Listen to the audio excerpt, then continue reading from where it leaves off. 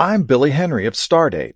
Stardate magazine celebrates its 50th anniversary this year, and we'd like to thank our many subscribers for keeping it going.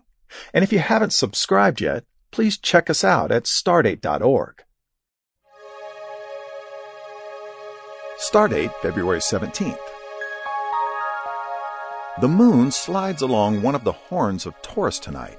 At nightfall, the bull's bright eye, the star Aldebaran, is to the lower right of the moon, and the tip of the horn, Nath, is closer to the left or lower left of the moon.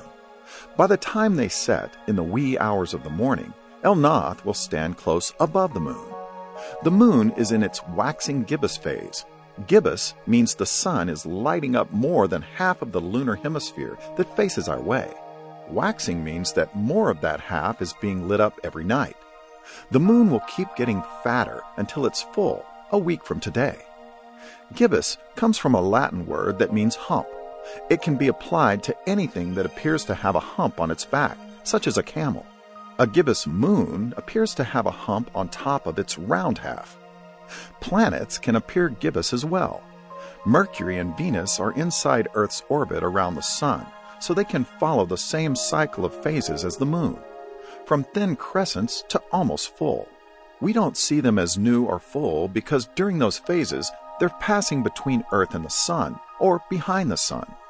Planets outside Earth's orbit never appear in a crescent phase, but they can appear gibbous, depending on our viewing angle. Stars, on the other hand, are always full.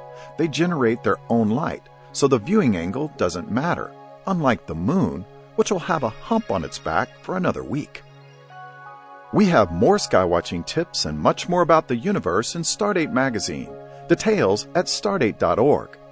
For the University of Texas at Austin McDonald Observatory, I'm Billy Henry.